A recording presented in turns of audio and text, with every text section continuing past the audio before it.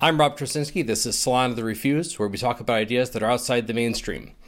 My guest today is Shoshana Weissman, who is a fellow and digital media manager at R Street Institute. Shoshana, thanks for coming on. Thanks so much for having me. There's probably no more millennial job title than digital media manager. And I know of you because you're on Twitter a lot, out there on social media. And in between saying incomprehensible millennial things, I've also been very, very glad to see that you occasionally recommend my article on the paradox of subsidies, talking about the effect of student loans and grants and things like that on raising the price of college tuition. So I appreciate that. I'm actually a really big fan of that. I know you can tell, but I'm a really big fan of that article because when I started getting frustrated with college while I was in college, I came across that and I'm like, oh my gosh, this makes perfect sense. So I'm always re-upping that to I think I'm like its biggest promoter. I'm just like, this one thing is the greatest. But I'm also familiar with your work on occupational licensing reform, which is this is a campaign under R Street Institute. So describe R Street Institute for me a little bit.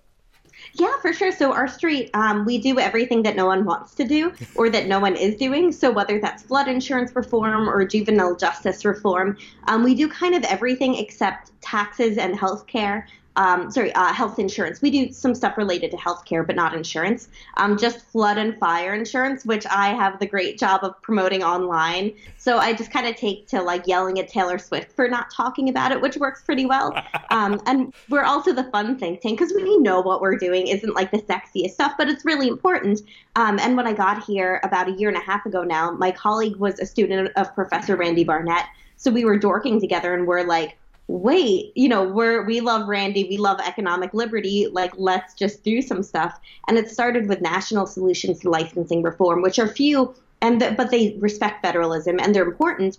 And then the student loans and licensing issue, but we've kind of taken on random parts of the issue where people aren't engaging as much for various reasons that make perfect sense. But we're just like, hey, we'll do this stuff and we enjoy it. So basically, I do everything I enjoy for a living all day. That's a great job plan, actually. I try to do the same thing. It's getting paid for it that's the hard part. But the occupational licensing reform is a great example of something that's kind of unglamorous, especially on the national level. And so, describe that issue for us a little bit, and what it is. What are the examples of the sort of things you're trying to fight against, and what the progress of that is? Sure. So you want your doctor to have a license because, like, if he's operating on you, you might want to make sure he knows what he's doing. But your barber, your florist, years ago, I heard Clark Neely, who was at the time at IJ, and now he's at Cato, talk about licensing reform. And he was talking about Sandy Meadows. And for those familiar with the issue, you'll know the story. But she died while in poverty because she couldn't get a license to be a florist. Louisiana is the only state that licenses this. But you had to pass an exam of like putting together flowers and also a written test. They finally got rid of the exam, the floral arrangement exam, but that pass rate was lower than the Louisiana bar exam. And it's not because arranging flowers is hard. Of course, it's an art, but like the industry doesn't want more people competing, so they use this test to get rid of other people they didn't want in their industry. So after hearing that, I was just so appalled, and it hit me to the bone. And since getting into this, just everything is licensed, whether like in some states you have to have a license to basically mow a lawn. Nurses, even nurses who you want to have a license, but they're not allowed to do everything they're qualified to do. So why are we training them for things that they're not allowed to do? Well, that's an interesting thing that I wanted to mention, which is you talk about how we want to have licenses for doctors. And I kind of don't want to let professional licensing of the more traditional type off the hook too much, because there was always an element in that of excluding people and creating barriers to entry. Now, for doctors, obviously you want a doctor to be highly trained, but there was also limits on what nurses could do, and the idea that things that didn't really require a doctor to be done, didn't require that level of training, still had to be done by a doctor because it was a way of creating these walls of separation. to as sort of protectionism for a profession. I've seen the same thing in architecture. When my wife was in architecture school, when she got frustrated with architecture school, there was still this out you could do where you could do like 9 years of internship and then take the architecture test, and it was more years of internship, but you didn't have to have the degree. Then they cut that off. They got rid of that. You have to have a degree from an accredited school, and it was clearly an attempt to give a monopoly to the academic establishment over the school, over the field of architecture. And similar things with law. They talk about, law schools have a problem, that the reason law school is so expensive is because of all these conditions placed on the law schools by the accreditation process, and make it impossible for you to get a $10,000 a year law degree. And lawyers end up graduating and not being able to go out and work in Appalachia. They have to go move to the big city and work for a big corporate law firm. So I think a lot of the things that were established there with professional licensing, it's like that bled down, once this thing was, precedent was established. For example, you talked about a test for florists, but it's not just a test. Oftentimes they have, you got to give jobs to the academics, right? You got to give jobs to the schools. They have thousands of or hundreds of hours of classes that you have to take to get these licenses. Absolutely. And actually, it's funny with lawyers, especially if you know a lot of lawyers, you'll know that that a lot of people without the law degree are the ones actually doing the work. And then the lawyer just signs off on it. And it's like, so what the hell was the point of all that? So I'm very open to reform there. It's not something we've taken on, but it is something we've talked about that we're still kind of thinking through. And I think it's a little further off for a lot of reasons. Well, I think it's just something worth mentioning because it's an example of how when you have a stronger rationale for doing something and you establish the precedent. And then once you've established that precedent and set that system up, other people say, hey, we could do the same thing. And it just spreads like, if not stopped, it spreads like wildfire.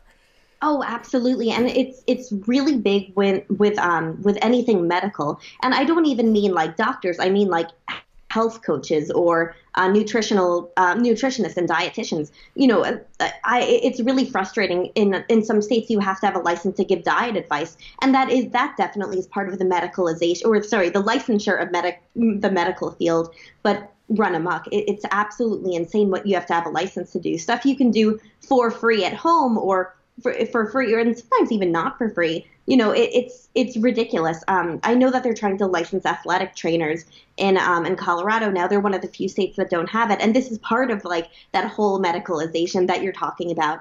And one in the testimony, this one guy was saying, "Oh, I just feel more comfortable." No, that's not a good reason to license or to go to a licensed person. I'm all for it. I love trade schools. I think they do some really great work, but and I'm all for that as an alternative to college too. I'm very big on that, but it's frustrating when they're like, "Oh, you have to go through us, or we're going to arrest you." Right. That's where I have an issue, and that's why it's you might feel more comfortable with a licensed person. For sure, go for them. I'm all for it. But arresting people, fining people because they're practicing something without a license, the free market will take care of it. If an athletic trainer doesn't know what he's doing, they're not going to keep going to him. If a hairstylist doesn't know, and you know what, I can see reason for health inspections at places where people are touching one another, whether it's hair braiders, that's reasonable. But requiring a license for that stuff, I've gone to hairstylists who didn't know how to work with my hair, and they had a license, and I'm like, well, I can just tell you the stuff to do. Can you please do this for me? And it's funny being being in my shoes and listening to the arguments. For me, it's about the lowest barrier to entry that makes sense. Health inspections can be reasonable if there's reason for it, but requiring years and years of training and expensive schools, it's abusive. And I'm not willing to throw people in jail or to fine them or to put them out of business because they don't have a license to, mow lawns, cut hair. There's also one of my favorites is fortune tellers. What the hell is the point of that? Oh my gosh. Like, oh, this fortune teller is legit. Are you kidding? One of my favorite stories when one of these fortune telling call-in pay per minute call-in networks went bankrupt, and it's like, they didn't see it coming. Right, exactly. So one of the things I want to talk about was with people saying that I don't feel comfortable. One of the things that I know is true is that for a lot of these fields, there are private certifications or things like that. For example, for personal trainers, you can get a private certificate, and maybe the gym I go to won't hire somebody as a personal trainer unless they had that private certificate.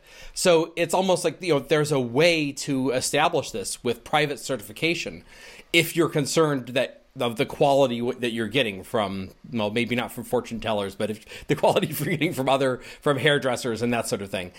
And it's like almost like the government is coming and pushing that out. Now, what is the rationalization that they give for doing that? What is the argument on behalf of the regulations and the occupational licensing? So there's a bunch, and the way that this all gets started is a bunch of different ways, especially with cosmetologists. They're always claiming health and safety, but the rates of like toenail infections and all these different kinds of things are insane. They're really bad in licensed states. Yeah. And it's clearly like it's not working, and maybe health inspection is, rigorous health inspection would be a better alternative. But clearly whatever they're doing isn't working, and, they're not operating in safe environments, and they're complaining about the unlicensed people. I'm like, how about you get your licensed people fixed first, and let's talk about even doing more there. In other cases, they're like, oh, you wouldn't want someone who's not good at the art of whatever. But that doesn't matter. The market can weed it out. Your hair will grow back. If I get a bad hair dye job, in a couple of weeks, I'll just go bleach it again and do it all over again. And that's an aesthetic characteristic. It's not even an objective thing that you can objectively measure. It's an aesthetic characteristic. And that strikes me as sort of the paternalism of it is, I'm going to decide who's a really good hairdresser and who's not, and tell you who you can go to and who you can't. Oh, yeah. And when they know people are going to push back on, you're going to throw people in jail for doing something aesthetically in a way that you don't like, then they'll claim health and safety in absurd ways. The Louisiana floristry test was based on health and safety, because, what about infected dirt? What the hell is infected dirt? What's amazing too is people will come up with rationales when the government can't, not just because of the court system. And I know we're both into Barnett's theory, where it's like, the courts should not be going out of their way to justify nonsense from government, but they do. And the things I've seen people justify, I think the florist one is really up there. One of my favorite new proposals, which is just unreal. There's this thing called Qigong, and it's basically meditation. It's an ancient Chinese art of meditation, and sometimes there's minimal touching involved, almost like a light massage. Think of it that way. But it's internal energy work. My mom does it because she's a hippie, so I know all about it. They want to license it. It's something that exists legitimately in thousands of forms. And I'm like, what the hell is the test going to look like? So I'm yelling at an Oklahoma rep because of that. And I'm like, what the hell is this? So, there's health and safety, there's art, there's stuff you can't possibly create a legitimate exam for. And other times it's just kind of YOLO, like, hey, we want to license this. Why not? I think one of the things that happens is a lot of this stuff happens under the radar very much because, I hear about this stuff because you talk about it. I don't hear about it because it's being reported in the Virginia newspapers. And it strikes me that this is an example, one of the things I complain about with the collapse of federalism is all the attention goes to the Capitol. All the attention goes to what's happening in Washington, D.C., and not enough attention is going on to what's happening in your state legislature or what's happening in your city council. And I think that's how a lot of this stuff gets through, how a lot of this stuff comes about, is that you get a couple of dozen cosmetologists who get together and say, hey, we should put licensing because it'll, with the obvious motive that it excludes competitors to them. And nobody's paying attention, and that's why it gets through. I mean, that's an old theory about how the regulations happen. Oh, absolutely. And, I'm totally with you on all of that. But what's frustrating is that people want to hear about this stuff. Like, I have 50,000 followers who are all obsessed with licensing reform because of me talking about it.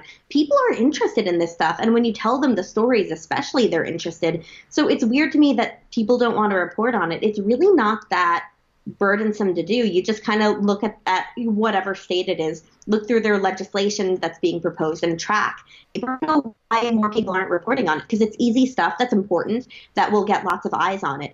So that's one thing I haven't been able to figure out. I think that there's, that goes to maybe the trouble in the industry of news, just that they're going through a lot of changes with the internet changing stuff for them. Right, and it has gutted to some extent state and local news, has gotten the brunt of the consolidation and the shutting down of newspapers, so that's part of it. I also think part of it is that it doesn't fit into the usual sort of partisan categories of the way people think about things. It doesn't even fit into what people think of as being quote-unquote reformist. And this goes to another hobby horse of mine, which is the idea that, that's why I like what our Street Institute does, is the idea that, when you think of free market reforms and the causes on the right, if you're talking about deregulation or something like that, you think of, we're going to do something at the EPA, or we're going to change the tax code to lower capital gains taxes. And it's all stuff that's sort of, defending Wall Street and big business and regulations on this national level. I think there needs to be more emphasis on the right and among pro-free marketers on how free markets affect, the blue collar guys, how they affect the average person. I would say it's a more populist approach. I mean, there was talk a number of years ago about free market or libertarian populism or something like that. We got sort of, I think you'd have to call what we have now non-libertarian populism in the White House. But this idea of free markets being for everybody and benefiting everybody. So, for example, in occupational licensing, who's really hurt by this? Who is hurt by the imposition of these barriers to entry? Oh, yeah, it's the little guy on every level. Rich people can afford to overcome the barriers. When you're licensing pet groomers, it's going to be the guy who, does it at home who's hurt and can't afford the licensure. But it's going to be PetSmart who was messing with the dogs to begin with, which is a whole nother story that is going to be able to afford it. It's always the small business, the individual who's not going to be able to overcome this. And not just on the producer side, but on the consumer side. Fewer people means practicing means higher prices, means less access to care. And that's always going to fall on the person with the least amount of money. So to me, it's just it's funny. I'm very against populism generally, unless it's government imposing stuff that hurts people. Then I'm like, no, that's not your job to hurt people. Like, you should be making life easier for people and helping them if you're going to do anything. So for me, it's just a complete abuse of power. And you're right, a lot of the reforms are proposed by Republicans, but not all, for sure. And a lot of the abuses are just bipartisan. It's like idiots on both sides of the aisle, and sometimes well-meaning people who don't realize the effects of what they're doing. But yeah, news is so polarized these days. People like the story that's going to make you hate Democrats or love them, or hate Republicans or love them. It's just going to make you hate everyone, which I guess isn't great either. But I don't think people understand that people are going to be interested in this. That they're going to want to yell at their representative, like, why are you doing this? This is stupid, and it's increasing. I mean, it gets to so many other issues too, like over-criminalization and the jail population. So, Yeah. And another thing that I remember from this is that one of the people hit by this is military spouses. Because they're often the ones, because the licensing is done state by state. So if you have a license to be a cosmetologist in one state, you don't have a license in another state. And, military spouses are the ones who end up having to move from state to state on a regular basis. And suddenly, your husband or wife gets reassigned. You're in a new base. You can't practice your profession unless you spend, thousands of dollars and lots of time and that sort of thing. Yeah, it kills voluntary mobility, where people just want to move from one state to another and they know they have to get relicensed in that state. But think about involuntary mobility. Military spouses is really the perfect example of that. And I think it highlights a bunch of other problems with it too. But yeah, these people are serving our country and we're screwing them. It's like, oh yeah, sorry, you're going to have to get relicensed and pay lots of money to keep doing the thing you're already qualified to do. Now would be a good time for me to plug Governor Doug Ducey, the greatest governor of all time. He basically goes through my policy wish list, and he's like the nicest guy. And I wish I could clone him, but it's not feasible yet. but he's supporting a new bill that basically allows people to transfer in their licenses. I think they still have to pay the fee, but they won't have to go through the training again, which is something that's a really big move in the right direction. So at least people moving there will only have to do one thing instead of go through the whole thing again, get certified by the board again. It'll be a lot faster, a lot easier, and it'll help people move to a state, and that's huge for military families. You hear about these people all the time who move from one state where whatever profession they were performing wasn't licensed to one where it is, and now they have to get licensed again. Military families are hurt really, really bad by this, and if they can't afford it, they're not going to stay in the military. So if we want a strong military, this is just kind of essential to keeping that. Right. So tell me about what is the progress of the reform here. You talked about Doug Ducey doing some of this. How is it taking, are you finding you're getting some traction with this in terms of stopping some of these licensing abuses from going into place or rolling them back where they exist? Yeah, there's a lot of good reformers out there, both in government and outside, like the Institute for Justice, Pacific Legal Heritage. There's tons of people working on this, and a lot of state think tanks too, thankfully. There's progress, but there's also drawbacks. Like whenever I see a new license proposed, it's frustrating. But I think when I was looking through our bill tracker, there were more reforms proposed than new licenses. So that's a start. Unfortunately, it's harder in certain industries, and it depends on the state too. Like Louisiana has a really strong florist lobby, which is weird, but also it makes it hard for us to repeal that one license. And cosmetologists, between them, their schools, and a lot of the BS they promote, it's really hard to fight against them. So it's a bit of a losing battle there, but we're still committed to fighting it, or at least reducing hours, making it more reasonable. So if it's not perfect, at least it's better. And we're always open to letting the better be the enemy. Not letting the perfect be the enemy of the good. So we've seen a lot of traction, and we work with a lot of legislators. And actually, I think the best area for this has been the student loans licensing issue, which we just found out about a year ago, where basically in certain states, if you fall behind on your student loans, they'll take away your occupational license. Yeah. So you lose your ability to work in the job you know best, where you're presumably able to make the most money. So you can't repay the loans. The loans get repaid, and the people who gave you those loans are hurt. You're hurt because you can't work, and the employers are hurt because they can't hire you. So it makes absolutely no sense. And when we started this, 22 states had it. If I'm right, we're down to about 14, 15 states, and we're working on a bunch of repeals throughout the states. So we're hoping that this is going to be gone very soon, and we're really excited about that. There's also a national bill with Elizabeth Warren and Marco Rubio to fix it, which we loved. We thought that was fantastic. So and we're back to the paradox of subsidies. Right, exactly. Yeah, that you jack up the price of education, more people have to get student loans, and then it becomes almost like a form of debtor's prison. It follows them around and wrecks their prospects in all sorts of ways. Yeah, this is literally debtor's prison. And I mean, I want to fix student loans. I know that's a dream. Our street doesn't really work on that, but in my heart, I care very much about it. But it's this whole system of government hurting everyone every step of the way. And thankfully, at least this piece will be gone, but there's so many more pieces. I mean, another one that's tangentially related is when someone falls behind on child support payments, we take away their driver's license so they can't drive to work where they would make money to repay it. And it's maddening to see this kind of stuff happen. But the repeal efforts are making, there's good progress there, but I think the hardest parts are definitely cosmetology. These random states like Louisiana with their just compact lobbies that have a lot of influence in the states.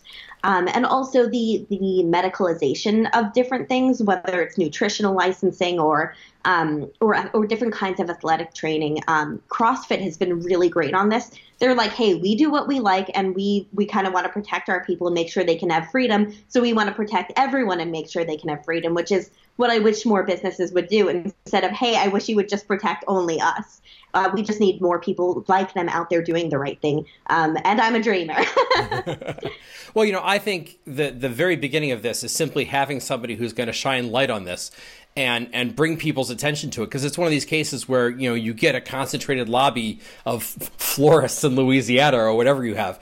You get a concentrated lobby who has an interest in this, and they push it through, and they will succeed only if there's nobody out there taking on the cause of the people who get hurt by that. It's the old public choice theory about how you have concentrated gains and distributed losses. That there's a clear person who benefits from this piece of intrusive legislation, and who gets hurt by it. Well, that's kind of nebulous, and there's no one group that really feels it's threatened. At least no one group that has money.